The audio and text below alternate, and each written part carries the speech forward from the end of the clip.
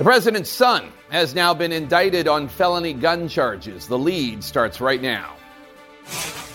New legal trouble for Hunter Biden, indicted again on federal charges, accused of lying to buy a gun and possessing it while addicted to drugs. Plus, Donald Trump's Fulton County, Georgia case delayed. How this move could be a small victory for the former president. And what the F is going on with the House GOP? The F-bombs being dropped behind closed doors today as Speaker McCarthy dares the right wing of his caucus to go through with their threats and try to remove him from the speakership.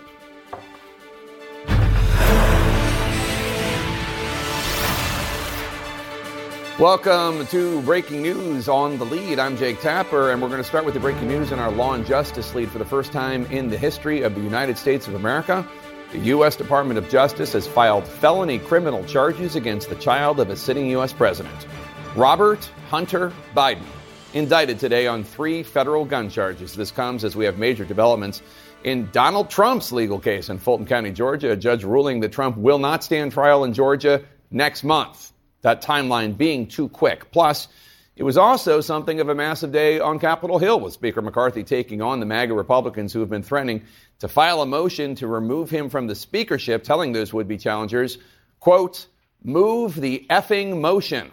We'll get to all of that this hour, but first, special counsel David Weiss has indicted President Biden's son Hunter in connection with the gun he purchased while using illegal narcotics. The charges include 2 counts of making false statements on a federal firearms form and 1 count of possession of a firearm as a prohibited person. This stems back to 2018 when he bought a gun from a Delaware gun shop, and Hunter allegedly lied on a federal form when he swore that he was not using and was not addicted to any illegal drugs. Hunter was, at the time, struggling with a crack cocaine addiction. Hunter Biden's attorneys say they are planning to fight these charges. Weiss has been leading the investigation into Hunter Biden for more than 4 years. His team has looked into potential felony tax evasion, illegal foreign lobbying, money laundering, and other charges tied to his foreign business dealings. You might remember back in June, Mr. Weiss announced a plea deal with Hunter, where Hunter would plead guilty to 2 misdemeanor tax charges and the gun charge would be dropped as long as Hunter stayed out of trouble. But that deal collapsed under scrutiny from a federal judge. Then in August, Attorney General Merrick Garland elevated Weiss to become a special counsel, and that brings us to today and these charges that Hunter is now facing. Weiss said in a court filing last month that he is still weighing filing tax charges against Hunter, possibly in California or Washington, D.C. Today, House Oversight Committee Chairman James Comer of Kentucky, who has been leading the congressional investigations into Hunter Biden, reacted on Twitter saying, quote, today's charges against Hunter Biden are a very small start, but unless U.S. Attorney Weiss investigates everyone involved in the fraud schemes and influence peddling, it will be clear President Biden's DOJ is protecting Hunter Biden and the big guy, which is a reference, I suppose, to President Biden. Our coverage starts with CNN's Kara Scannell. And Kara, you have been following the Hunter Biden investigations for years, literally. Tell us about these charges Hunter is now facing. Well, Jake, these are 3 serious felony charges, and what he is charged with is filling out an ATF form when you purchase a gun, but filling that out falsely when he said that when he checked a box saying that he wasn't addicted or using illegal drugs. And at the time, Hunter Biden has been very public that he was abusing crack cocaine and was addicted to it. So count 1 was filling out that form falsely. Count 2, filling out that form that is then given to the gun dealer. And so the false statement to the gun dealer in that case. And then the count 3 is possessing this gun while he was addicted to cocaine. So, as you said, this was the culmination of a 5-year-long investigation. Hunter Biden's team had reached a deal with U.S. Attorney David Weiss. He was appointed by former President Trump and stayed on to continue this investigation. That deal collapsed in court when it was questioned by a judge. And then David Weiss had asked Merrick Garland to elevate him to special counsel status, saying that it was necessary at this stage. Now, conversations between DOJ and Hunter Biden's team just had completely broken down, and they were unable to reach any sort of agreement. That leads us to where we are today with this federal indictment. Hunter Biden's attorney, we have his first reaction to these charges, Abby Lowell. He says that this is about politics because you'll remember that in the course of this investigation, there have been this investigation on Capitol Hill by Republicans who are questioning both the DOJ investigation of this and President Biden's relationship with his son and whether he had any involvement with Hunter Biden's business dealings. There's been a lot of scrutiny by the Department of Justice. So in a new statement that we just received from Abby Lowell, Hunter Biden's attorney, he says Hunter Biden possessing an unloaded gun for 11 days was not a threat to public safety, but a prosecutor with all the power imaginable, bending to political pressure, presents a grave threat to our system of justice. Now, he's saying that he still believes that this deal they struck with the prosecution is valid, so they're continuing to push that. He also says that this gun law may be unconstitutional because there have been court decisions in federal court questioning whether someone should be prosecuted or whether this law is even constitutional if you are an addict but you're sober when you purchase this gun. And then also saying that he says that Hunter Biden did not violate the law. So strong statement coming out of Hunter Biden's camp as they're facing these new serious charges today. Jake, what are the next steps in the case, and do we know when Hunter needs to appear in court? We're still waiting to hear from the court about when he will come in. But when he does, he will come in, face the judge again, and then have to enter a plea on these charges. And then there will be discussions about bail. It's unlikely that they will seek to detain him, so it will be some sort of dollar amount. And then going from there, though, we do still have the looming question of the rest of this investigation. Weiss is now a special counsel, and his team has told the judge that they do intend to continue to investigate this. They say that they may bring tax charges in either Washington, D.C. or in California where the alleged tax crimes took place. They had previously reached a deal of a misdemeanor charge where Hunter Biden would have pled out to that, but that also fell apart in court. So the next question on the horizon will be when may we see these tax charges and what they will look like. And the statute of limitations on one of the years is running out in the next couple of weeks. Jake? Kara Scannell, thank you so much. Let's go now to CNN's Kayla Tausche at the White House. Kayla, this is the White House's least favorite subject. How are they reacting to the indictment? Well, when the indictment first came out, Jake, the White House statement included most of the boilerplate language that we usually hear from the administration, that it's a matter for the Department of Justice to respond to, as well as Hunter Biden's legal representatives, because it's a personal matter. And no doubt that statement by Hunter Biden's attorney, Abby Lowell, goes many steps further in alleging political pressure by David Weiss, the special counsel, that the White House does not want to go near. The White House has said for several weeks that the fact that Weiss has Republican ties and carried out this investigation for several years, that those details on its face may mean that the investigation was conducted in a fair manner. But that was all before the plea deal fell apart. As for the president, he just concluded about 35 minutes of remarks in Prince George's County, Maryland. And at the end of his remarks, he seemed to allude to the news of the day, suggesting this when he was leaving the stage. He said, "There's a lot more I know we could talk about. I wish we had a chance to take all your questions, and I'm going to get in real trouble if I do that." But on stage, it was business as usual for the president. He took aim at Republicans' spending plans or lack thereof, and tried to contrast that with the economic platform of his own administration. But that messaging, Jake, just belies the fact that this is a president who is very close to Hunter Biden. Behind the scenes, there was a lot of frustration, consternation, and uncertainty about how this case would resolve itself once that plea deal fell apart. And as for the political fallout for the president, confidants of the Biden inner circle suggest that, they believe that while something like today's development might be seen as red meat for the Republican base and get Republicans riled up, that their expectation is that it won't move independents and that there will be some degree of sympathy on behalf of American families, all too many of whom are familiar with addiction. Jake. All right, Kayla Tausche, thanks so much. Let's bring in CNN's Paula Reed and Republican strategist Kevin Madden. So, Paula, this is interesting because this is what Abby Lowell, Hunter's lawyer, says about the constitutionality of this law. He's not making that up. This is a real thing. There are people out there who are talking about this gun possession law that Hunter is accused of breaking being on shaky legal ground. There is an appeals court ruling covering 3 southern states that in August declared it unconstitutional. How does that impact the case, and what's the reasoning behind it? It's a big problem for prosecutors. Those people who are talking about this is the Fifth Circuit Court of Appeals that recently ruled that you cannot bar someone from owning a firearm because of past drug addiction issues.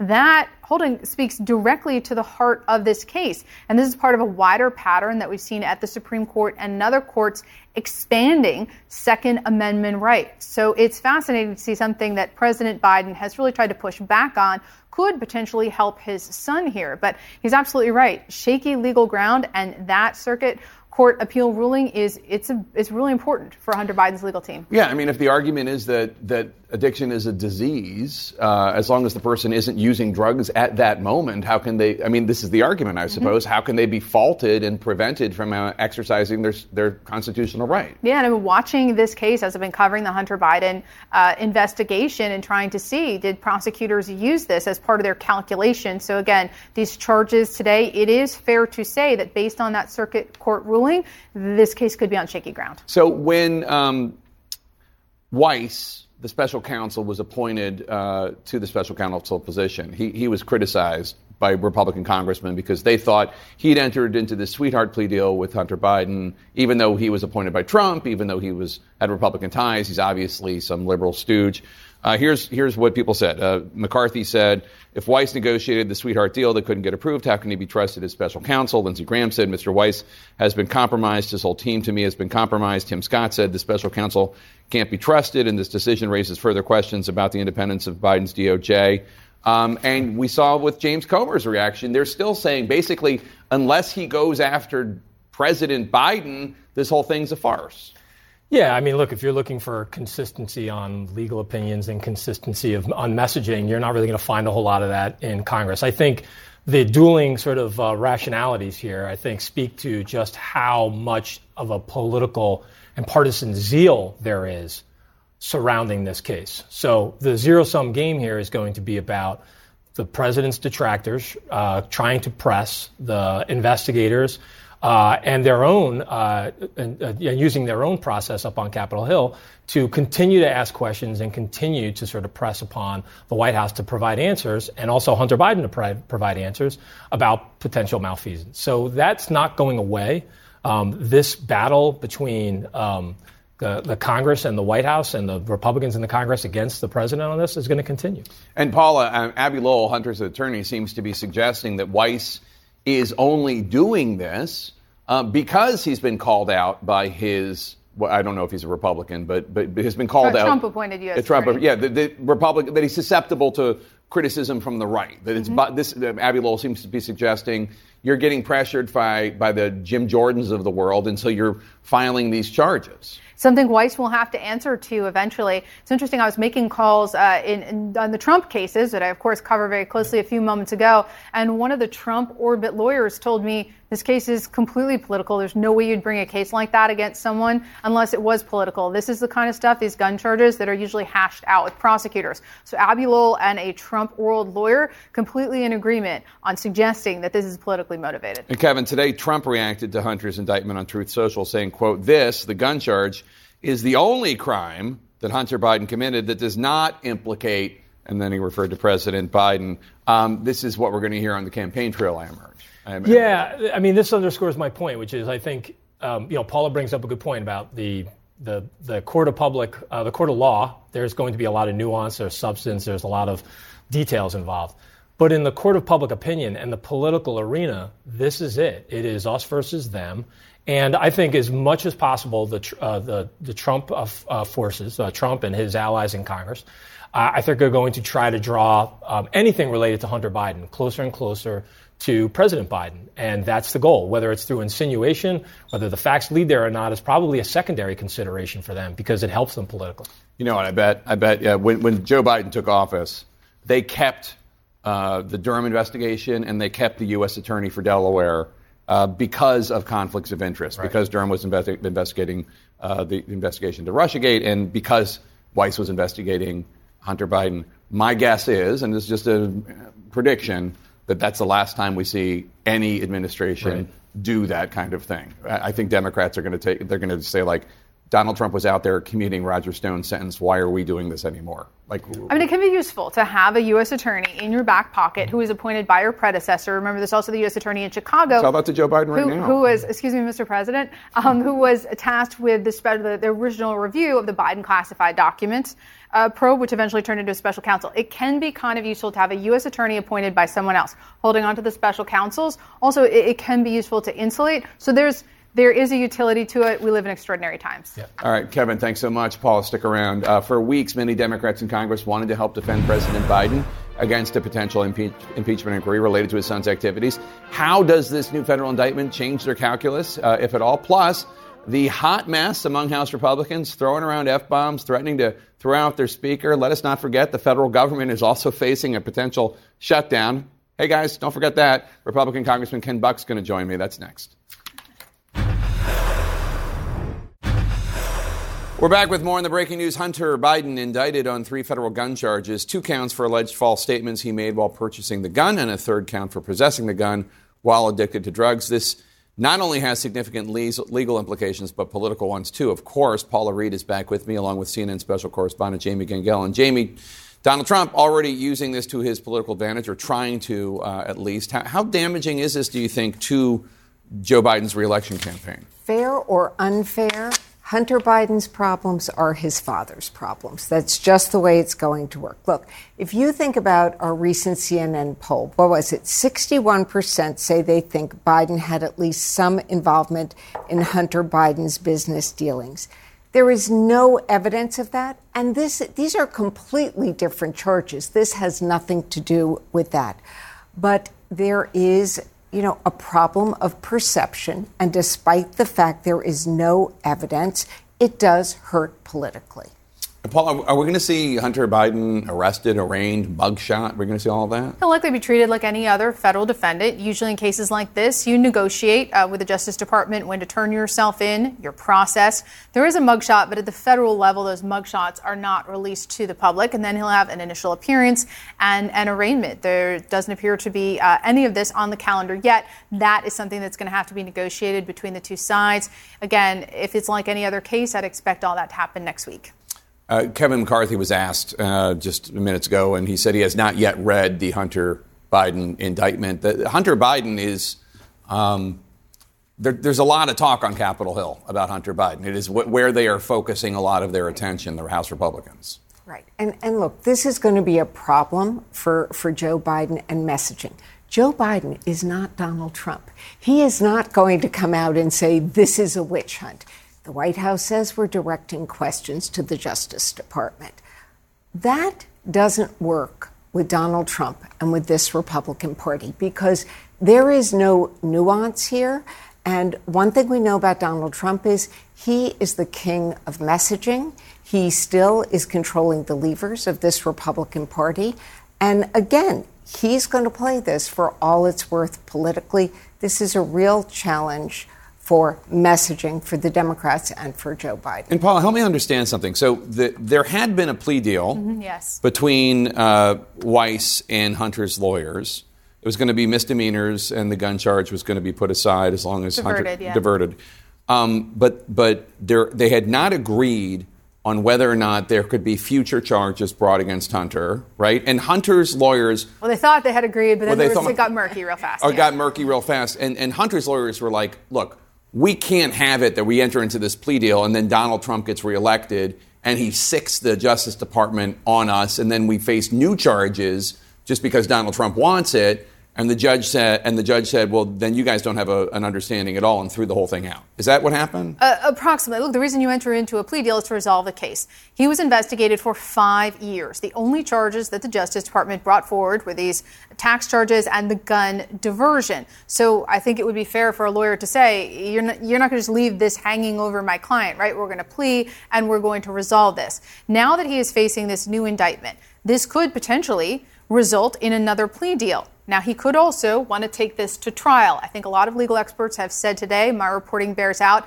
that this case is on shaky ground, the gun case. So he could just say, sure, let's go to trial, but that is incredibly costly to go up against the federal government financially and emotionally. It's unclear if he'd want to do that, so he could potentially be open to a plea deal, but he has millions of dollars in legal debt, and again, he's been under investigation for 5 years, so if the opportunity for a plea was presented to him, it could be something he's interested in to ultimately resolve this. And this could all play out in the middle of the campaign. Right. So, speaking of the campaign, there's this other major legal front in Georgia. The judge in Fulton County said he was going to allow the case of the two co-defendants to be severed from the other 17, meaning Donald Trump's case is now not taking place next month. The judge has said it's going to take about 4 months.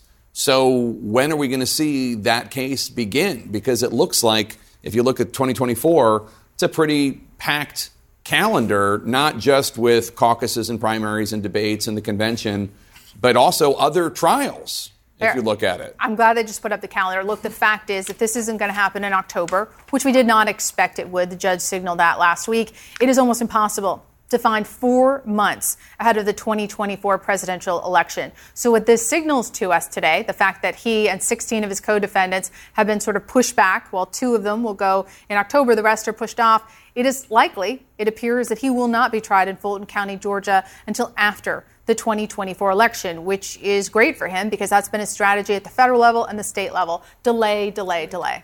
All right, Paul and Jamie, thanks to both of you. Appreciate it. Coming up next, those tense moments behind closed doors as House Speaker Kevin McCarthy confronted his skeptics in his House Republican caucus. I'm going to talk to Republican Congressman Ken Buck next. He was in the room. Stay with us. This podcast is supported by Sleep Number.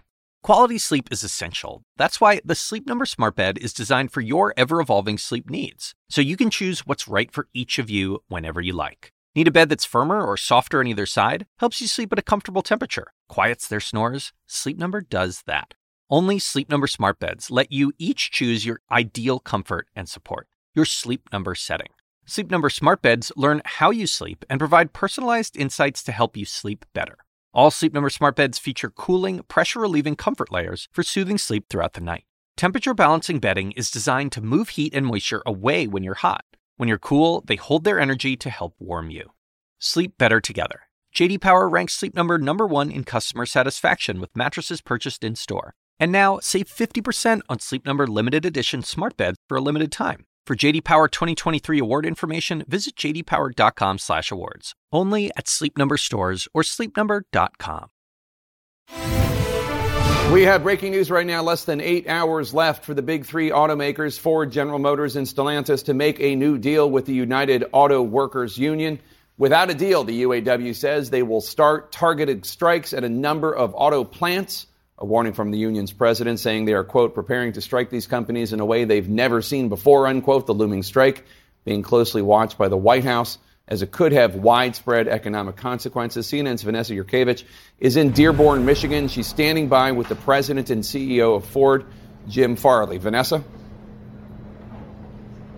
Jake, here at Ford World Headquarters with Jim Farley, president and CEO, we are just hours away from this strike deadline. Yes. Do you think Ford can come to an agreement with the union by the deadline? I think everyone's imagining that there's a small team in a conference room somewhere negotiating the final aspects of the deal, and that's not happening. We made our offer the 4th in 2 weeks on Tuesday, and we've heard nothing really of substance back. We're still waiting for feedback on the UAW. We are planted out here. We have finished all the negotiation, the non-monetary parts. All the team has worked really hard with the UAW national negotiators. But when it comes to the really heavy, most important monetary issues, we're hearing nothing back so far on our proposal. What we have been hearing is the UAW is planning a targeted strike. Do you think that that's going to happen? Right now, it looks like they're spending more time on the targeted strike than a historic strike of all three companies rather than a historic deal. We would rather make history by a deal that's going to propel our industry forward for the next decades with this huge transition. So we'll see. We're ready if there's a strike, but we don't want there to be a strike. We're ready to work until the deadline is done, as we have for the last 2 weeks. You have offered a historic wage increase. Yes. the most, I believe, in the company's history. What is your understanding about what they are still looking for? Well, Sean's requests are very clear. He proposed a nearly $300,000 fully fringed wage for each of our factory workers to work 4 days a week. And if we had done that in our business when we've had a couple of really great years here, we would have gone bankrupt many years ago. $15 billion of losses, we'd have to close plants, most people would lose their jobs, and we'd have no money to invest. So what we are looking at, the stark reality of the proposal is, a tenured teacher in the United States makes $66,000. We can't run our business that way. So that's why we have put all these offers on the table, but we haven't heard really anything back of substance, especially today in the final hours. When I spoke to you over the last few days at Ford events, I could sense your frustration. What is your emotion standing here today in the last hours? I feel for our team. My grandfather's a factory worker, and for them this is going to be very difficult. We haven't had a strike since the 70s at Ford. We have the most UAW workers, and we put the most generous offer we've ever had in our history that's fully competitive with all the UAW negotiated industrial companies. And we haven't even been able to negotiate with people. So I feel as a leader of the company for our team. Because the way they want to do the strikes, if there is a strike, is many people may not get paid, may not get unemployment, may not get the strike fund. So I feel terrible for our team. In the end, that's who suffers when we can't make a deal. The workers that are left on the factory floor who are not going out on these targeted strikes, will they be compensated still by Ford? Well, it depends on, how this rolling strike works. If it's a stamping plant or engine transmission plant that supplies, many of the downstream assembly plants, and that's how we've designed our system to be efficient, those people, we'll have to close those plants because there's no parts to make the vehicles. We can't make a vehicle without an engine or a transmission or stampings. So those people will, basically be furloughed, and depending on the state, they may get unemployment, they may not get unemployment, they may get strike funds or not. That's up to the UAW. So it'll be a lot of hardship for people. The union has claimed that some automakers are not negotiating in good faith. Do you feel as though the union is negotiating in good faith? I have to say we've never seen what we've seen in 80 years of working with the UAW. We put 4 great offers on the table, and we get little pieces of paper about one aspect or the other. We've never gotten a really serious counteroffer in 2 weeks.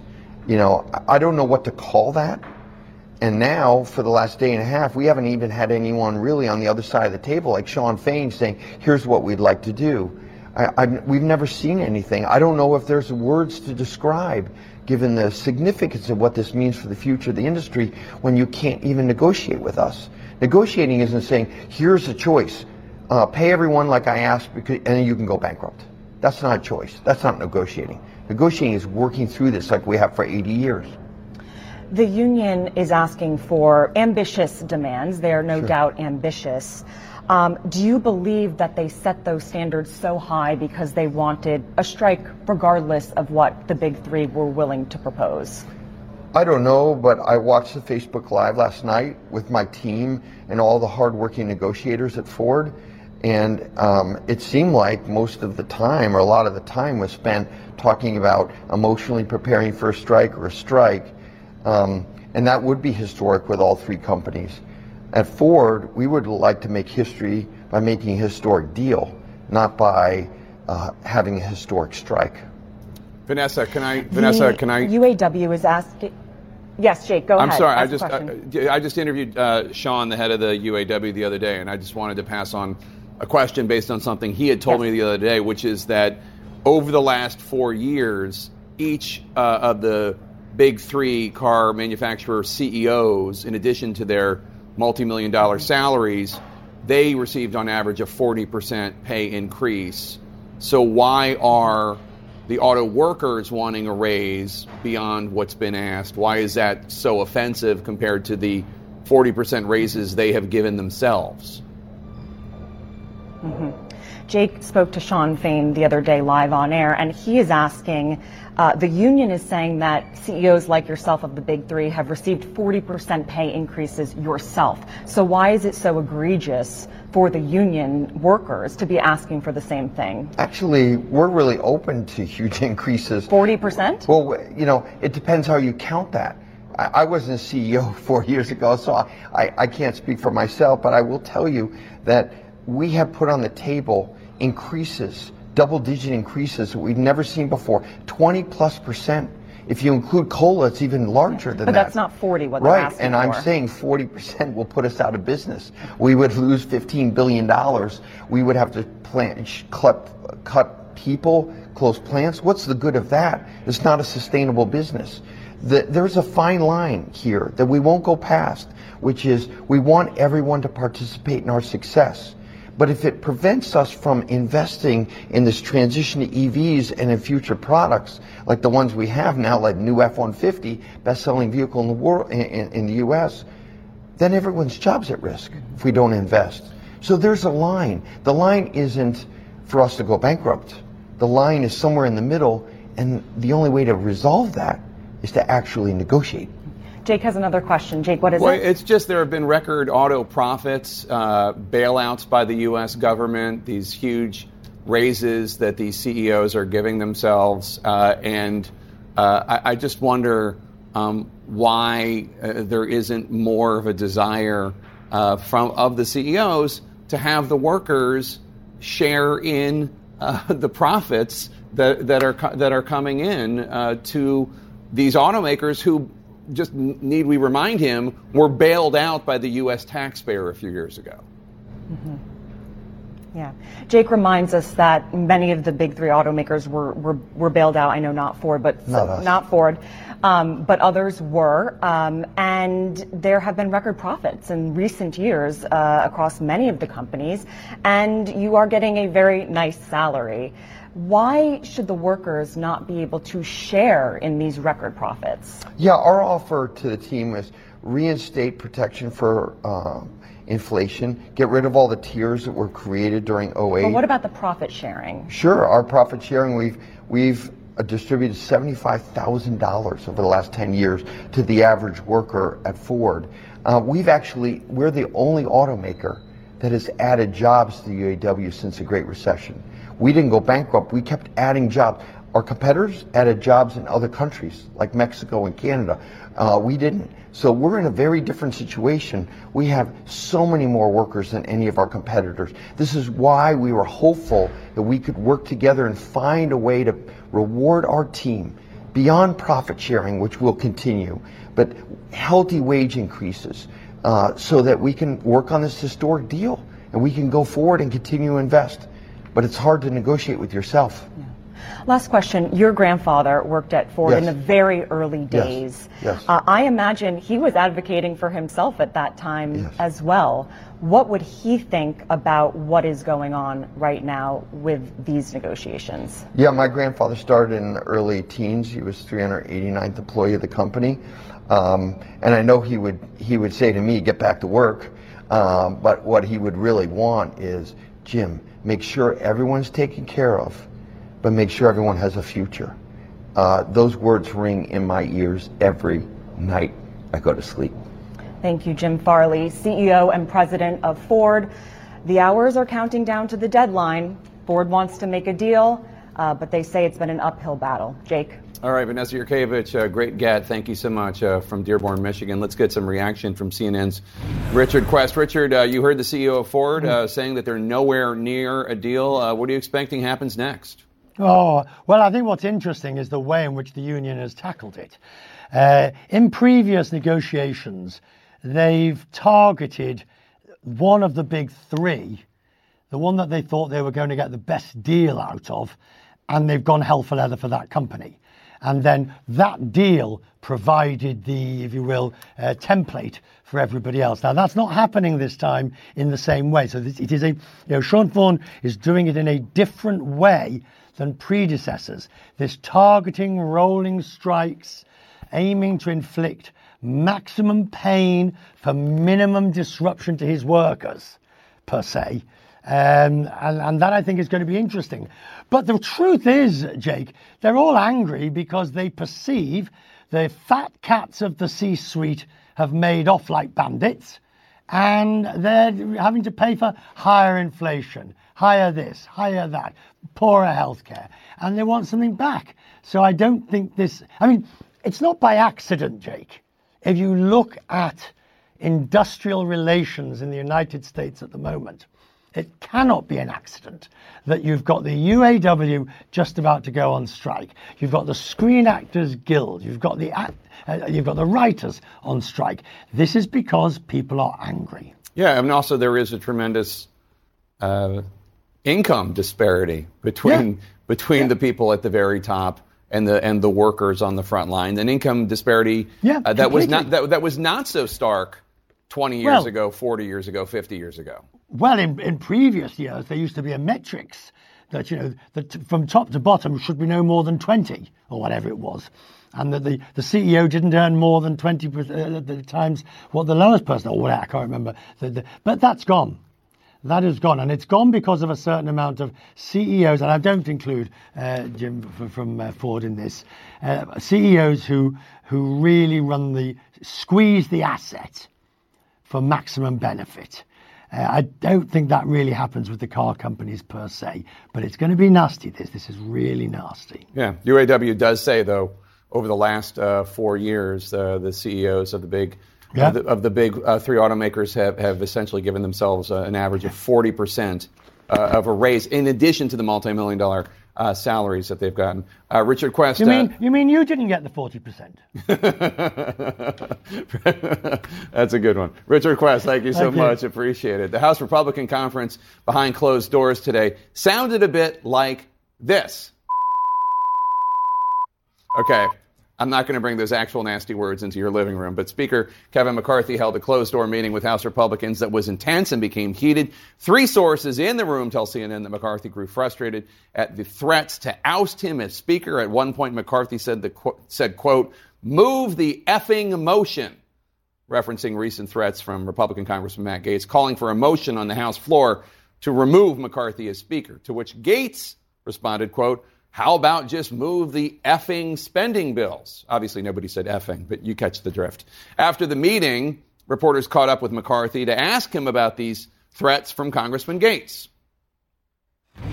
Threats don't matter, and sometimes people do those things because of personal things, and that's all fine. And I don't walk away from a battle. I knew changing Washington would not be easy. I knew people would fight or try to hold leverage for other things.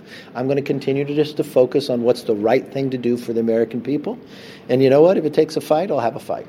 Fight being a different F word than the one Mr. McCarthy deployed away from the cameras today. Here's how Congressman Matt Gaetz responded to the meetings, talking exclusively with CNN's Manu Raju.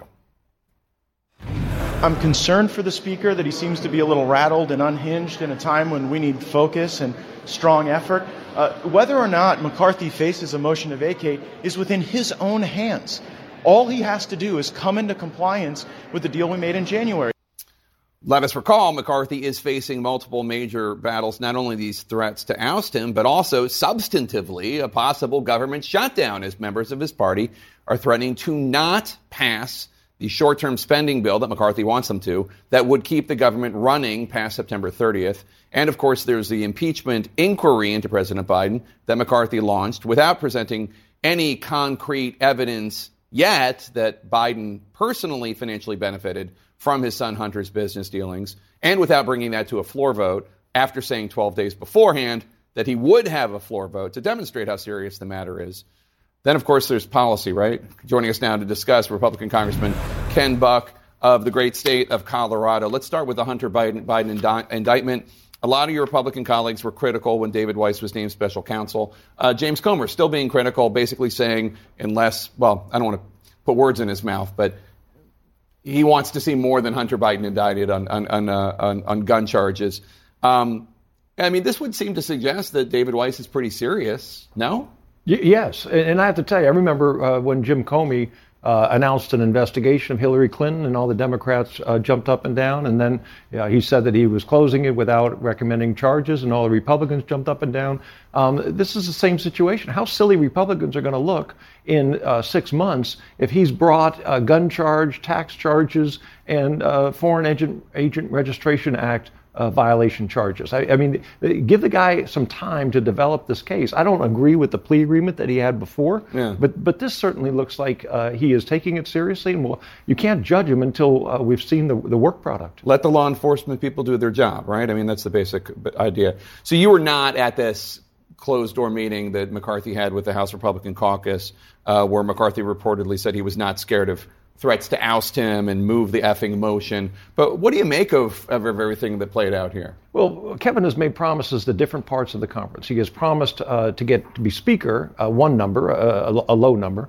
Then he entered into negotiations with President Biden and agreed to a higher number. You're talking about on the spending bill. On the spending bill, yeah. Right. And now he's stuck because he's got part of the conference that expects a lower number and part of the conference expects a higher number, and he's not going to get there with a Republican vote. So now he announces an impeachment inquiry on the president, and he's not going to get Democrats to help him out of this problem. So I really don't know what the strategy is on how we're going to avert a shutdown in a week or two. So I'll get to the spending bill in a second, but you've said that you're against the impeachment inquiry as of now because you haven't seen yet any concrete evidence that shows President Biden financially benefited from Hunter's business deals.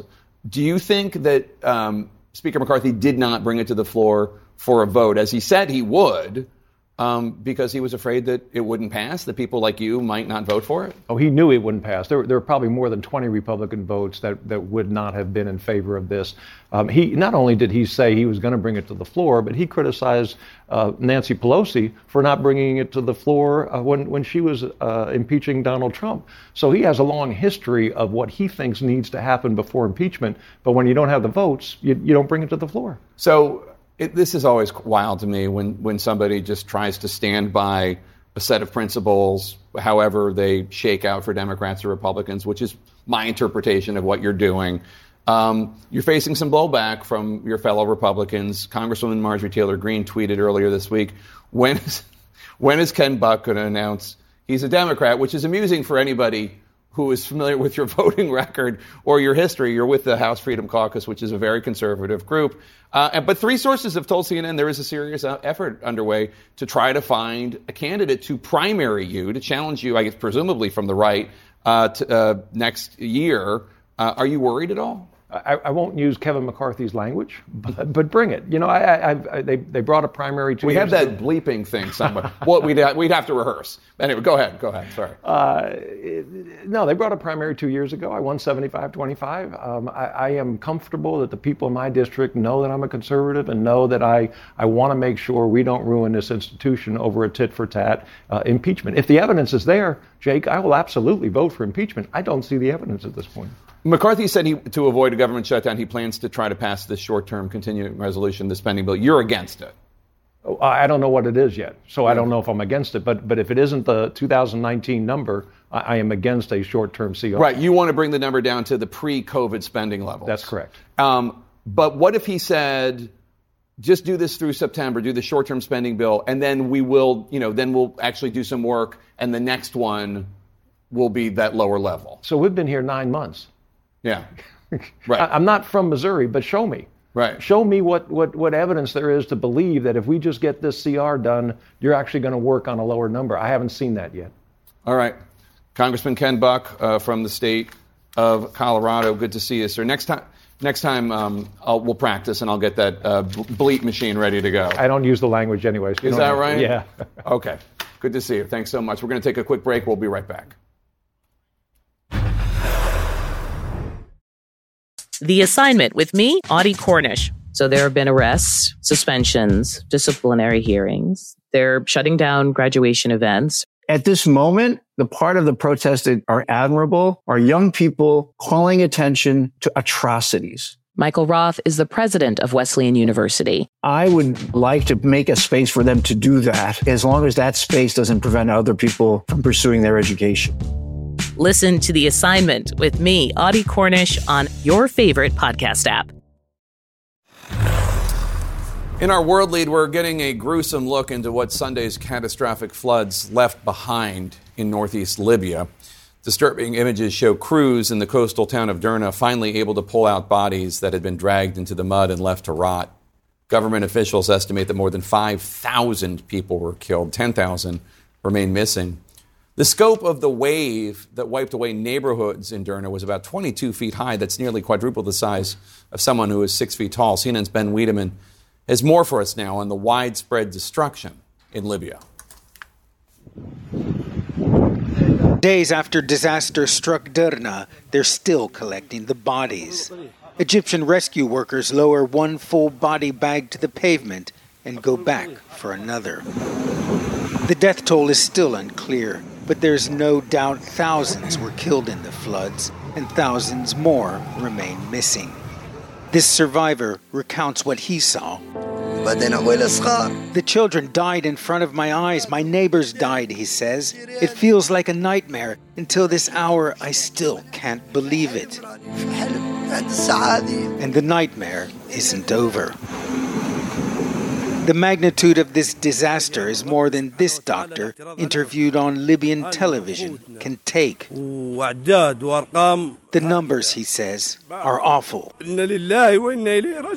In a country consumed by years of conflict and hijacked by rival foreign powers, simple things like the weather service were neglected, says the head of the World Meteorological Organization. If they would have been a normally operating meteorological service, they could have issued the warnings and also the emergency management authorities would have been able to carry out evacuation of the people. In Derna, the authorities urged caution and imposed a curfew before the storm, but there were no evacuations. And this is the result. Ben Wiedemann, CNN, Rome. I'm Jake Tapper, and we start this hour of The Lead with big developments at the White House, where for the first time in the history of the United States of America, the Department of Justice has filed felony criminal charges against the child of a sitting president. The adult child, Hunter Biden, Robert Hunter Biden. He was indicted on 3 federal gun charges in Delaware today by special counsel David Weiss. Those charges include 2 counts of making false statements on a federal firearms form and 1 count of possession of a firearm as a prohibited person. The purchase was in 2018 at a Delaware gun shop. Prosecutors claim Hunter lied on a federal form when he swore he was not using and was not addicted to any illegal drugs.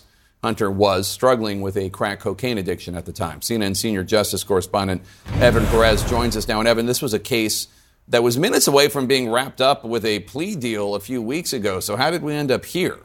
Well, the judge asked some not unreasonable questions, Jake, about the scope of this agreement between prosecutors. At the time, they were contemplating having him plead to misdemeanor charges on tax charges and a diversion program for this gun charge, whereby if he simply abided by conditions, including staying off drugs, not having possession of a firearm, this gun charge would have gone away. And as a result of the questions the judge was asking about the constitutionality of the structure of this agreement, whether it meant that Hunter could not be charged for anything else, the 2 sides basically decided that they weren't in agreement for this deal. And so now here we are. We now have David Weiss, who was a Trump-appointed U.S. attorney who stayed on to handle this investigation. He's now a special counsel, and he decided to bring this charge just about 2 weeks before the deadline for him to bring it. And so, as you pointed out, this is a charge that goes back to 2018. This is a 5-year investigation that has looked at a lot of things. Obviously, a lot of controversy as to whether it has looked at everything, right? There's some allegations from whistleblowers who say that they were prohibited from looking at all of the allegations. But here we are, 5 years later. This is the single charge that has been brought. It is important to note that the special counsel is not done. We anticipate, and he has signaled, that he may well bring tax charges against Hunter Biden, possibly in Los Angeles where he lives, or here in Washington. This is where those allegations, which is the location of where those alleged crimes took place. Again, that is still possibly in the offing for Hunter Biden, Jake. So let me just ask you, if they bring those tax charges against Hunter Biden in Washington, D.C. and Los Angeles, as you've suggested, they are already signaling they may. Right. Does that not lend credence to what we heard from those whistleblowers, those IRS agents, one of whom was here, who said that David Weiss behind closed doors had expressed frustration that he didn't have power to do official duties in Washington, D.C. and Los Angeles? Well, not necessarily. I mean, it doesn't prove their allegations, but I think what we're going to see in the coming months certainly is a litigation of exactly what they are claiming, which is that they were prohibited from going to look into all of the allegations that there were against Hunter Biden. And certainly because now the deal fell apart, the special counsel says that they're going to bring these charges because they cannot come to agreement with Hunter Biden on how to resolve it. Now, the shadow of politics is hanging over all of this, right? If you listen to Hunter Biden's team, they believe that the special counsel is bringing this simply because of pressure from Republicans. And Republicans say that there's far more here that needs to be investigated. Yeah, they think that all the House Republicans criticizing Weiss spooked him, and that's why he asked for the additional powers, and now he's being more aggressive with Hunter. Right. And look, we have a statement from Abby Lowell, Hunter's attorney, and I'll read you just a part of it. He says, Hunter Biden possessing an unloaded gun for 11 days was not a threat to public safety, but a prosecutor with all of the power imaginable bending to political pressure presents a grave threat to our justice system of justice.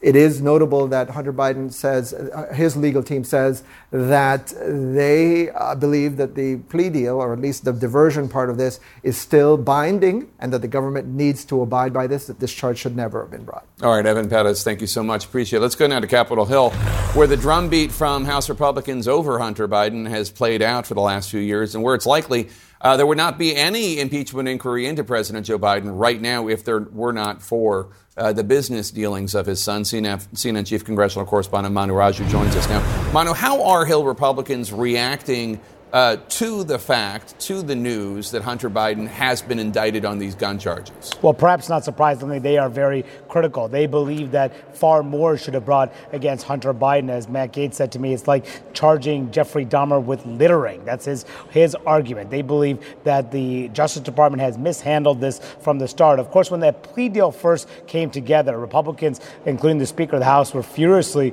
critical of that deal. They believe that they should not have gone forward there, and they said that they wanted to investigate everything that led up to it, including bringing in the special counsel for an interview, bringing in everybody who was part of that investigation, asking for records and testimony. They have not gotten those records and testimony, even as the Justice Department has offered special counsel Weiss to come to Capitol Hill because Jim Jordan, the chairman of the House Judiciary Committee, wants other people to talk to first. Now, there is an expectation in the House GOP circles that perhaps now that Hunter Biden has been charged, it will be much harder to get Hunter Biden to come to Capitol Hill as part of the impeachment inquiry. Remember, this has been a drumbeat on the right to push for a subpoena for Hunter Biden. They have not issued a subpoena yet, but now that he has been charged, there is a belief that could scramble their calculus in this investigation to try to tie all of Hunter Biden's business dealings to the President of the United States. Proof that they have not been able to corroborate yet, but one that they believe would be central to getting Hunter Biden to testify about. But can they get that now? That is still an open question. And Jake, Democrats reacting much differently here. They're saying that if Hunter Biden broke the law, then he should be charged. But in the words of people like Congressman Adam Schiff and Jamie Raskin, they're saying that Democrats are different in their view than Republicans. They say if Hunter Biden broke the law, he deserves to be prosecuted, unlike how Republicans deal with Donald Trump if he broke the law and then said they defend Donald Trump. All right, Manu Raju, thanks so much. With me now, Democratic Congressman Jamie Raskin of Maryland. Congressman Raskin, good to see you. Let's start with the indictment of Hunter Biden, 3 counts. What was your reaction to the charges? Well, the rule of law continues to work in America. I suppose it was not unlike my reaction after the 4 indictments against Donald Trump and the 91 criminal charges, which is that the grand juries have met, the grand juries have assembled all the facts, and the grand juries have acted. And, I know there's some jubilation and celebration among my GOP colleagues. That's fine if that's their feeling. It's a bit ironic to me, given that I think if almost anybody else in the country were charged with those gun charges, they would be calling for Second Amendment rallies all over the country. But we do stand up on our side of the aisle for the rule of law. We want to see the rule of law work in everybody's case, whether we're talking about Hunter Biden or Donald Trump or Jared Kushner or anybody else. Actually, I haven't heard much jubilation from House Republicans, but the comments that mainly we're hearing are along the lines of somebody said something to Manu Raju, this is like charging Hannibal Lecter or or Ted Bundy with littering or somebody notorious charging them with littering. Unless I think Congressman Comer, the chairman of House Oversight, insinuating that unless he really goes after all the nefarious players, including the big guy, a reference to President Biden, this is a sham. I'm paraphrasing, but that's really what I'm hearing from your Republican colleagues. Well, remember that we're talking about a special counsel who was originally the U.S. Attorney for Delaware, named by Donald Trump, and President Biden retained him in office when President Biden was elected. So this was Trump's U.S. Attorney, now the special counsel in the case. And the problem I have with my colleagues is they pick and choose when they stand by the rule of law and when they don't. Obviously, Donald Trump has diagnosed it pretty much correctly when he says he could shoot someone on Fifth Avenue and he would not lose any support among his right-wing following. Fortunately, that might relate to the Republican Party today, but that's not how the rule of law works, and that's not how the Justice Department works. And on our side of the aisle, we say if people commit crimes, they're entitled to the presumption of innocence and due process. But if the grand juries meet and they hand down an indictment, then you move forward to trial. And again, due process and the presumption of innocence operate, but we want to see that our laws are enforced. And I would love to hear just one Republican state the same thing on the other side. Well, we just had Congressman Ken Buck on, and he said that the reason why Speaker McCarthy did not bring the impeachment inquiry for a vote is because there were at least 20 Republicans that were not going to vote for it, presumably including him, because they didn't see any evidence that President Biden had financially benefited from many of Hunter's business dealings. So there are at least 20 who are trying to look for the evidence. But one of the questions I have about the impeachment inquiry is there any chance this doesn't end in an impeachment vote? Because I have a difficult time envisioning Speaker McCarthy having this impeachment inquiry ending with a clearing of President Biden's name. Do you know what I mean? It doesn't matter what evidence they find, even if they find nothing more than what we have now. Don't you think they'll just say, oh, it's a culture of corruption, et cetera, and they just proceed from there?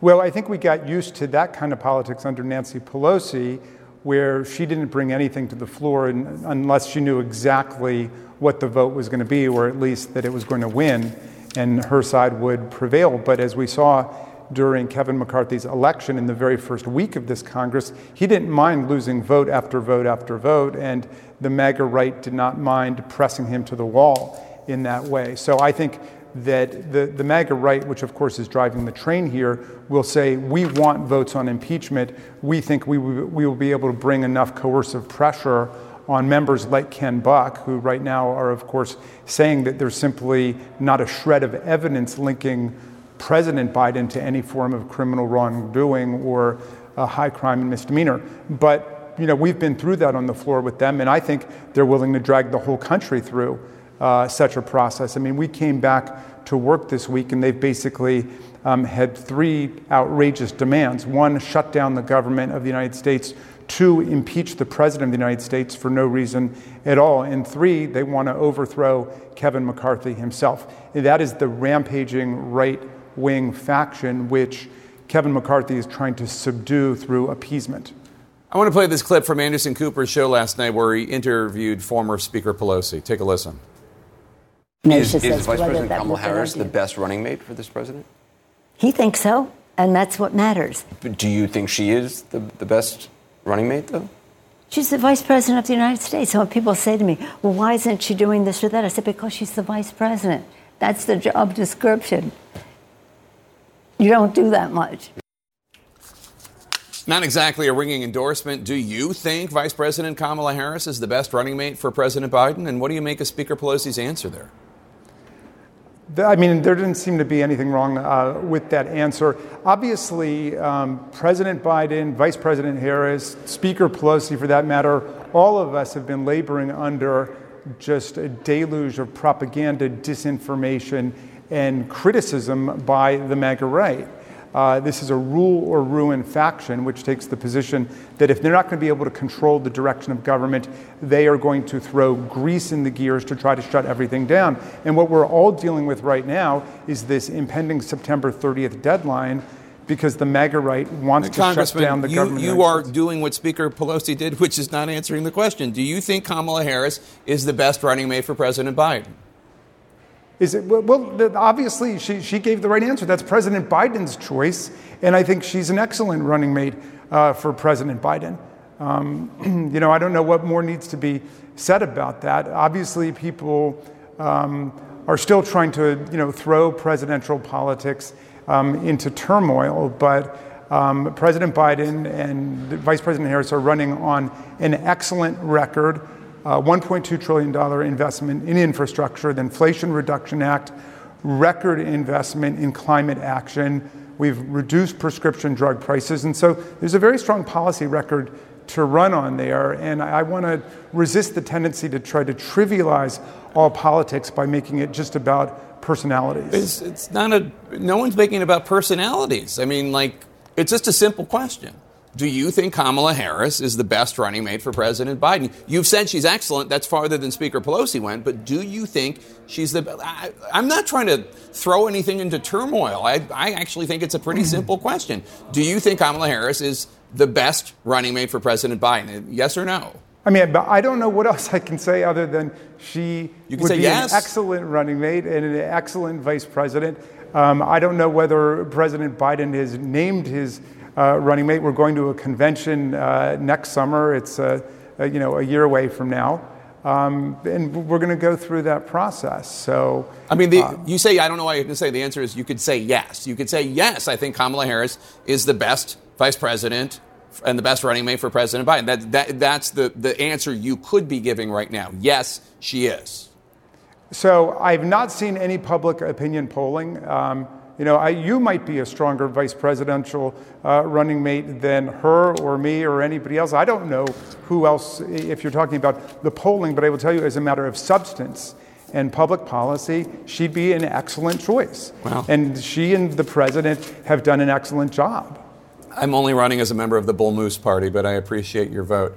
Democratic Maryland Representative Jamie Raskin, thank you so much. Appreciate it. Good to see you as always. And by the way, great to see your hair. For those who don't know, you were fighting cancer. You had chemo. You've been wearing your Little Steven's bandana. Your little Stevie bandana for I'll several never months. be that cool again. And but your hair looks great, and it's good to see it. Thank you for having me. A major development for Donald Trump and his case in Fulton County, Georgia. Why a judge is delaying his trial past next month. Stay with us. Back with our Law and Justice lead, and for the first time in the history of this great republic, the U.S. Department of Justice has filed charges against the son of a sitting United States president. We're following the breaking news, of course, of Robert Hunter Biden's indictment today on 3 gun charges, as well as the major developments in the criminal case against former President Donald Trump and 18 other defendants in Georgia. Former Principal Deputy Assistant Attorney General under George W. Bush, Tom Dupree, joins us now. And we'll get to the Georgia case in a second. But first, I want to get your reaction quickly to the Hunter Biden indictment. I'm not surprised. We knew this day was coming, Jake. When that whole plea deal blew up, the special counsel, or now the special counsel, said, look, if you blow this plea deal up, there are going to be charges. We're going to litigate this case in court. And he was true to his word. He did. 3 felony charges, very serious. Each carries the possibility of significant jail time for Hunter Biden. I suspect his lawyers today are looking back at that blown up plea deal and saying, maybe we made the wrong choice. That was actually a pretty good deal they had. I don't know any lawyer that ever admits having made a mistake, but maybe you're right. Somewhere deep in their heart of hearts. In their deep in the recesses of their mind. Back to the Georgia case. Today, Judge McAfee shut down District Attorney Fani Willis's request to try Trump and his co-defendants, all 19 of them together, next month. She argues splitting up the case, quote, to multiple lengthy trials would create an enormous strain on the judicial resources of the Fulton County Superior Court. Georgia, of course, has what's essentially a rocket docket, a right to a speedy trial. Two of them want the case next month, and the judge just said that's impossible. You can't have it. Does that mean you think that ultimately the racketeering case might fall apart? Well, I'm not sure it's going to fall apart. I think it's going to be splintered. I think we're going to see different groups of different defendants tried at different times. And look, I take the DA's point that she doesn't want to excessively burden the judicial system. But I have a news flash. Trying 19 defendants all at the same time, that would burden the judicial system. I think trying all 19 together was a non-starter from the very beginning. Yeah. We knew that some defendants would want to go their own separate ways. Doesn't surprise me at all that the judge said that's how we're going to proceed. So we'll get a preview. These two are going to go first, but you can bet all the other defendants, all their lawyers are going to be watching that proceeding like a hawk to get tips, because it's a preview of coming attractions for them. And it's not easy to put on a trial necessarily. People might think it is. I mean, it may be for jaywalking or something, but the lawyer for Kenneth Chesbrough, that's the alleged architect of the fake elector scheme, he got 8 terabytes of discovery evidence today. To put it in perspective, the newest, priciest iPhone models only have 1 terabyte of storage. Chesbrough's lawyer got 8 terabytes of discovery evidence. Are you surprised that this massive trove of evidence, A, exists, and B, was presented months after the indictment was handed down? Well, I'm not surprised it exists. I mean, look, this is a sprawling case. I mean, the indictment itself reads like a Victorian novel, hundreds of pages. So the volume of discovery material doesn't surprise me. And look, they will review it electronically. This is not the olden days of litigation where you have to go through page by handwritten page of material. They can search, they can do electronic term searches, so they'll process that material pretty quickly. But nonetheless, it's a vast volume of things. This is not a simple jaywalking case. But is that 8 terabytes, is that everybody's discovery evidence, or is it just for Chesbrough? It's in this case, it's just for Chesbrough, but my guess is there will be a huge amount of overlap with the other defendants. So what they're using against Chesbrough, in all likelihood, they'll use against a lot of the other defendants, too. Still a lot of crap. Oh, all my right, gosh, Tom huge. Dupree, thanks so much. Appreciate it. Coming up next, Mitt Romney's revelations, the Utah senator's scathing criticisms and expressions of fear for the Republican Party. Stay with us.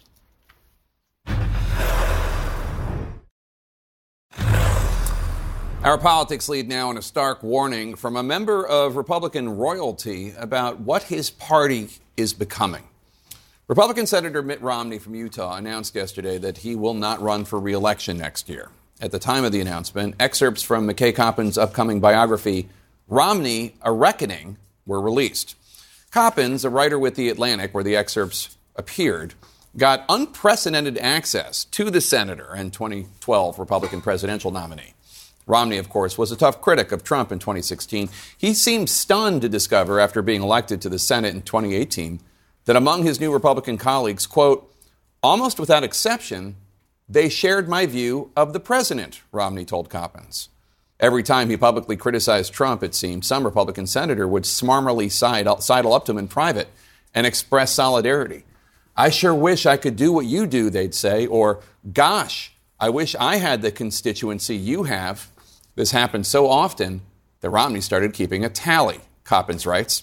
Romney was surprised at the cognitive dissonance during the 2019 impeachment trial of Trump. During a break in the proceedings, Coppins writes, after the impeachment managers finished their presentation, Romney walked by Senate Republican leader Mitch McConnell. They nailed him, the Senate Majority Leader said. Romney, taken aback by McConnell's candor, responded carefully. Well, the defense will say that Trump was just investigating corruption by the Bidens. If you believe that, McConnell replied, I've got a bridge I can sell you. A spokesman for McConnell says he does not recall this conversation. Before the attack on the Capitol on January 6, 2021, Senator Angus King of Maine, a member of the Senate Intelligence Committee, phoned Romney to warn him about some of the chatter among right-wing groups coming to the Capitol. Romney texted Republican leader McConnell, quote, in case you have not heard this, I just got a call from Angus King who said that he had spoken with a senior official at the Pentagon who reports that they are seeing very disturbing social media traffic regarding the protests planned on the 6th. There are calls to burn down your home, Mitch, to smuggle guns into D.C., and to storm the Capitol. I hope that sufficient security plans are in place, but I am concerned that the instigator, the president, is the one who commands the reinforcements the D.C. and Capitol Police might require, unquote. McConnell did not respond to Romney. During the insurrection, cameras captured Mitt Romney running down a hallway to escape the mob after a police officer told him to turn around. Romney says he thought the Trump fever might break after that horrible day. But by then, Romney says, fealty to Trump was no longer just about political calculations. Quote, after January 6th, a new, more existential brand of cowardice had emerged. One Republican congressman confided to Romney that he wanted to vote for Trump's second impeachment for the January 6th insurrection, but chose not to out of fear for his family's safety. You can't do that, Romney recalled someone saying. Think of your personal safety, said another. Think of your children. The senator eventually decided they were right. And then there's how Romney talks about his Republican colleague, Josh Hawley. Romney was sitting behind Hawley in the Senate chamber when Hawley stood up and urged lawmakers to not certify the 2020 election results. This is just hours after rioters were cleared from the Capitol, when bodies were taken out of the Capitol that had died during the insurrection. Quote, Josh Hawley is one of the smartest people in the Senate, if not the smartest, Romney says, and Ted Cruz could give him a run for his money. They were too smart, Romney believed, to actually think that Trump had won the 2020 election. Hawley and Cruz, quote, were making a calculation, Romney told me, that put politics above the interests of liberal democracy and the Constitution. CNN caught up with Senator Josh Hawley on the Hill today and got him to respond to what Romney said. That is probably the nicest things he's ever said about me. Certainly in public. You should see what he says about me in private. And I did like the part where he said that maybe I was smarter than Ted Cruz. So I would say, on balance, he was probably like 47% accurate. To Mitt Romney, at least, this seems to not be a laughing matter. This is a very fragile thing, he told Coppins in the book. Authoritarianism is like a gargoyle lurking over the cathedral ready to pounce. And for the first time in his life, Mitt Romney wasn't sure if the cathedral of democracy, would hold. Stay with us. We have a lot to unpack with our panel, including Donald Trump's controversial comments in a new interview. In our politics lead today, a wide-ranging new interview with former President Donald Trump. Megyn Kelly pressed Trump on the federal classified documents case, specifically the 2021 audio tape of Trump as he seems to show someone a document. You can hear him describe it as a plan for a potential attack on Iran. Trump recently told Fox's Bret Baier that he was holding up it was a newspaper, he said. Take a look. Why would you be holding up a newspaper saying this is still secret? I'd have to look at it. I could declassify it if I were president. I would have to look at it. But that's what you told Bret Baier. You told Bret Baier that was a newspaper. I could have declassified. No, I also told Bret Baier, as I remember, I don't know, it was a long time interview. Well, you tell me, what were you waving around in that meeting? I also told Bret Baier that it wasn't a classified document. What were you waving around in that meeting? Because it certainly sounds like it was an attack. I'm not going to talk to you about that. I'm allowed to have those documents. But once you get a subpoena, you have to turn them over. I know this. I don't even know that because I have the right to have those documents. So I don't really know that. Do you believe that every CIA document that came to you as president was automatically yours to keep no matter what? I'm not going to answer that question. Man, wow. Nice work. Let's discuss with our panel.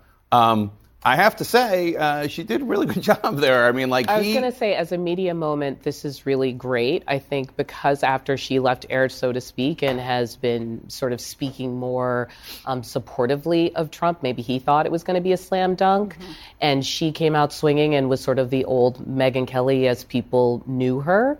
And as a result, that's a helpful moment. You know, she also asked him about Biden being old, and Trump was the one to say, hey, I don't think the problem is age. I think the problem is incompetence. That undermines an argument that the party is making about age. So there were a number of moments in that interview that were fascinating, and it was good to see a return to form in terms of a line of questioning. Yeah, Jake, as a matter of strategy, as a Republican strategist, he should have said, look, I didn't do anything wrong because that's what the base expects. And then I would have told him to pivot to the economy, where 34% of the country believes that the president is handling the economy well. Most Americans don't.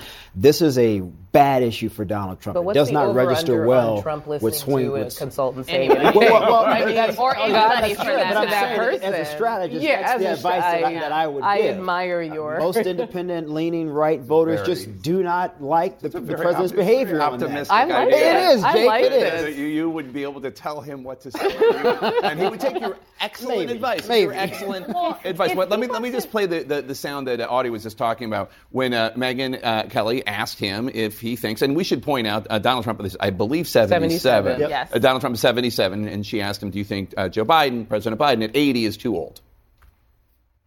No, not old. He's incompetent. He's not too old. He's incompetent, and age is interesting because some people are very sharp and some people do lose it, but you lose it at 40 and 50 also. But no, he's not too old at all. He's grossly incompetent. He can't make the age argument because it falls against him as well. So in that instance, probably one of the better things Donald Trump has said.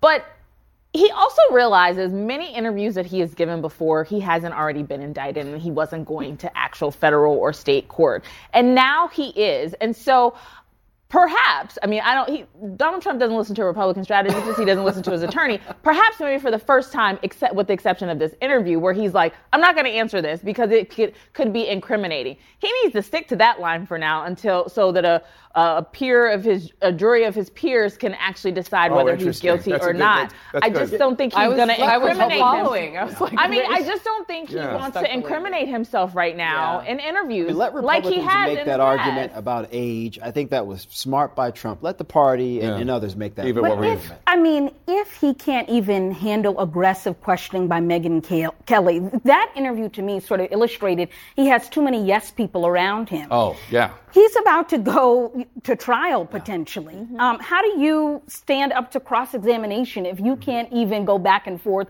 with Megyn Kelly? Well, speaking of that, he was asked about the possibility of facing prison time. Take a listen.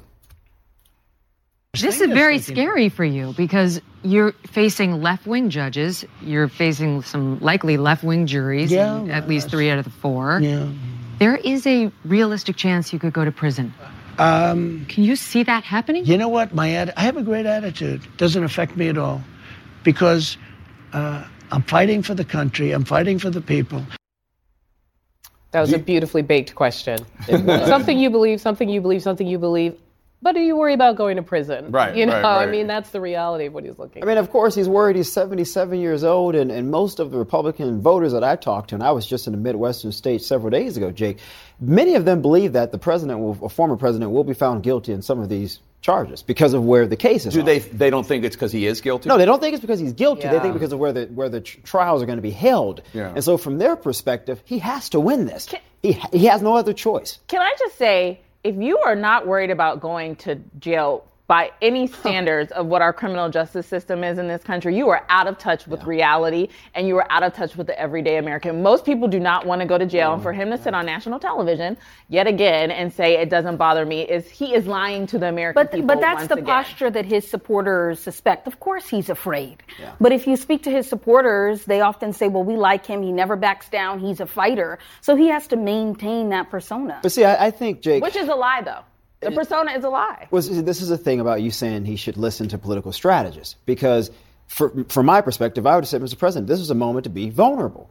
Tell your voters, I am worried about this. These folks are coming after me. You need to vote for me. You need to keep giving. He had an opportunity to do that, but he did not. He does not like expressing any vulnerability. I think that's not a criticism. It's clear, but it would have been smart. Yeah. Speaking of the presidential race, there are other candidates, and one of them is Senator Tim Scott of South Carolina, who's looking for a way to break through. He's kind of been hovering in the upper of the lowers, and he's dropped a new economic plan.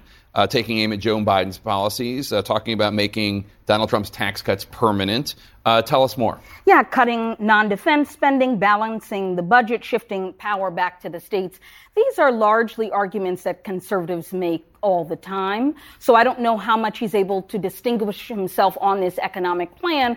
But I think to a certain extent it is good to be out there talking about policy. We know that when you talk to Republican voters in places like Iowa, their number One concern is the cost of living right now, is the economy. So I get why he is centering this. And then this also speaks to his larger reason for running. He says, listen, I'm the adult in the room. I'm not trying to get into back and forths with other candidates. And, emphasizing policy is just more in that vein.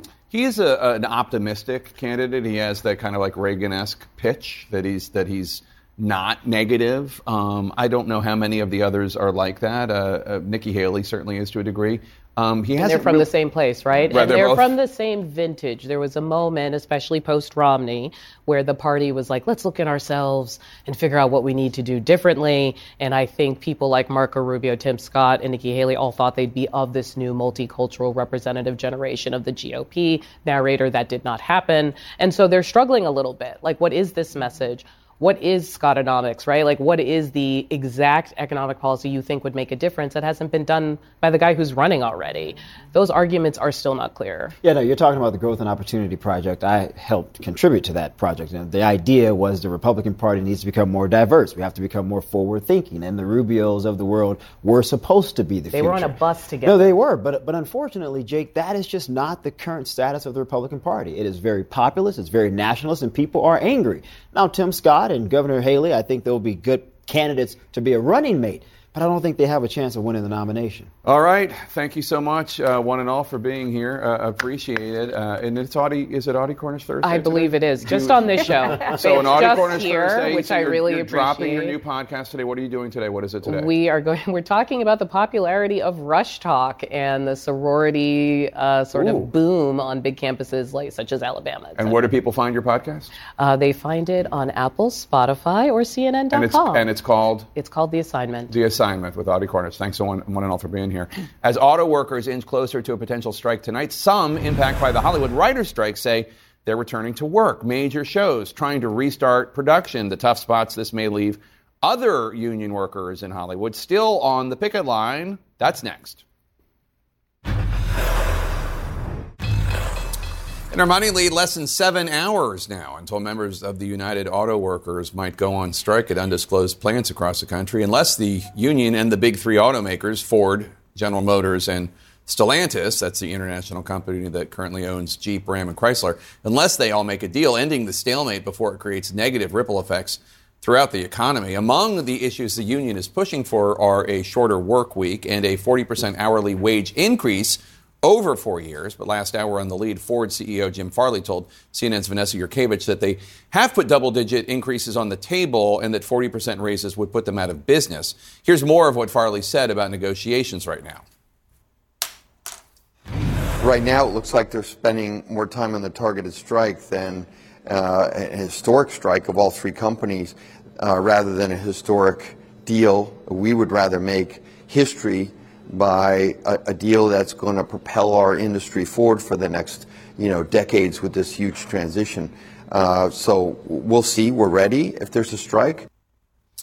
While they don't want UAW to strike, the companies say they will be ready for it. Also on our money lead today, HBO's Bill Maher is the first late-night host to join other celebrity daytime talk show hosts such as Drew Barrymore and Jennifer Hudson in announcing a return to work without writers. They are drawing some indignation and protests from members of the WGA, the Writers Guild of America, as the writers' strike now drags into its 136th day. The writers are at an impasse in contract negotiations with the major studios and streamers, which the writers' union says have refused to offer anything resembling a living wage for writers, as used to be the case in the network television days of old. It would be great, as a member of these guilds, if those who have such a high profile as Drew Barrymore would stand their ground and demand a fair contract, because I'm a nobody. And it would be wonderful if folks at that level would use that power to stand behind us. And joining me now to discuss is an Emmy Award-winning producer and writer who has worked on such hit shows as ER and Homeland and NYPD Blue and was the showrunner of one of my absolutely favorite shows ever, Cold Case, produced by Warner Studios, which we should note, coincidentally in this case, is also part of Warner Brothers Discovery. She's also the president of the Writers Guild of America West. Meredith Steen. Meredith, so good to see you. Thank you so much for being here. Thank you really for having appreciate me. So HBO's Bill Maher, also a member of the Warner Brothers Discovery family, he says he's also concerned about the rest of his production staff. And he posted, quote, "I love my writers. I am one of them, but I'm not prepared to lose an entire year and see so many below-the-line people suffer so much," unquote. What do you make of the decision made by Bill Maher, Drew Barrymore, Jennifer Hudson, and are they undermining the negotiating position of WGA? Yeah, well, there is a distinction between Bill Maher and the others because he is a Writers Guild member. The others, I believe, are SAG members, and they may have waivers to do the shows. I'm not sure. But he's a Writers Guild member, and he's going back to work. So, yes, a lot of people are saying that's scabbing. There are other hosts of shows that are taking care of their staffs by paying for them themselves. We're all worried about our crews and the ripple effect that the work stoppage has created, but there's definitely some anger that he's doing that. What would you make? I mean, what do you say to the people like Bill Maher who are concerned about, look, I mean, I get the arguments, but it's 135 days, and there are a lot of blue-collar people who work paycheck to paycheck, and I'm not going to be writing my monologues, and I'm not going to be doing the new rules. I'm not going to be doing all the writer stuff. But, you know, these people have families to feed, too. Yep. It's actually day 136 today. It has been a long, hot summer, and it's not just writers and actors that are out there. It is anyone who works on a crew can't work right now. Anyone who works around the industry, the restaurants, around the studios, we are all suffering a lot because of this work stoppage. Someone like Bill Maher, he can sustain himself better than most during a struggle like this. And yet we're a union. This is the leverage that we have, is we're exercising our power by withholding our work. And he should be doing the same. Why is it taking so long? Well, that's a good question. May 2nd, we went out. We had no conversations for 100 days. But then we did start to have some conversations, and it seems very clear that there's a deal to be made. And we have made some progress in that we've talked to the AMPTP, which is the bargaining unit on the other side. All the studios bargain as one. We have talked to a group of CEOs on the other side.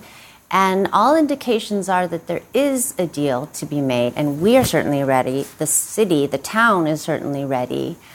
There's something stuck on the other side. We're there every day. We're available every day. Is the issue that they don't want to share the data? The streamers don't want to share the data. They don't want anyone to know how many people are watching. Is the issue greed? Is the issue AI? They want to be able to have shows in the future that are just robots, or Yes, and yes. There's many issues. All of those are yes. One big issue with the streamers in particular is they don't want to share the numbers of how many views they're getting, how much profit they're making, and that's in the traditional model. So I've been doing this a long time. So in my network days, on NYPD Blue and Cold Case and all that, the whole thing was viewership. It was like you knew exactly how well you were doing or not. And then you got canceled if you weren't doing well enough.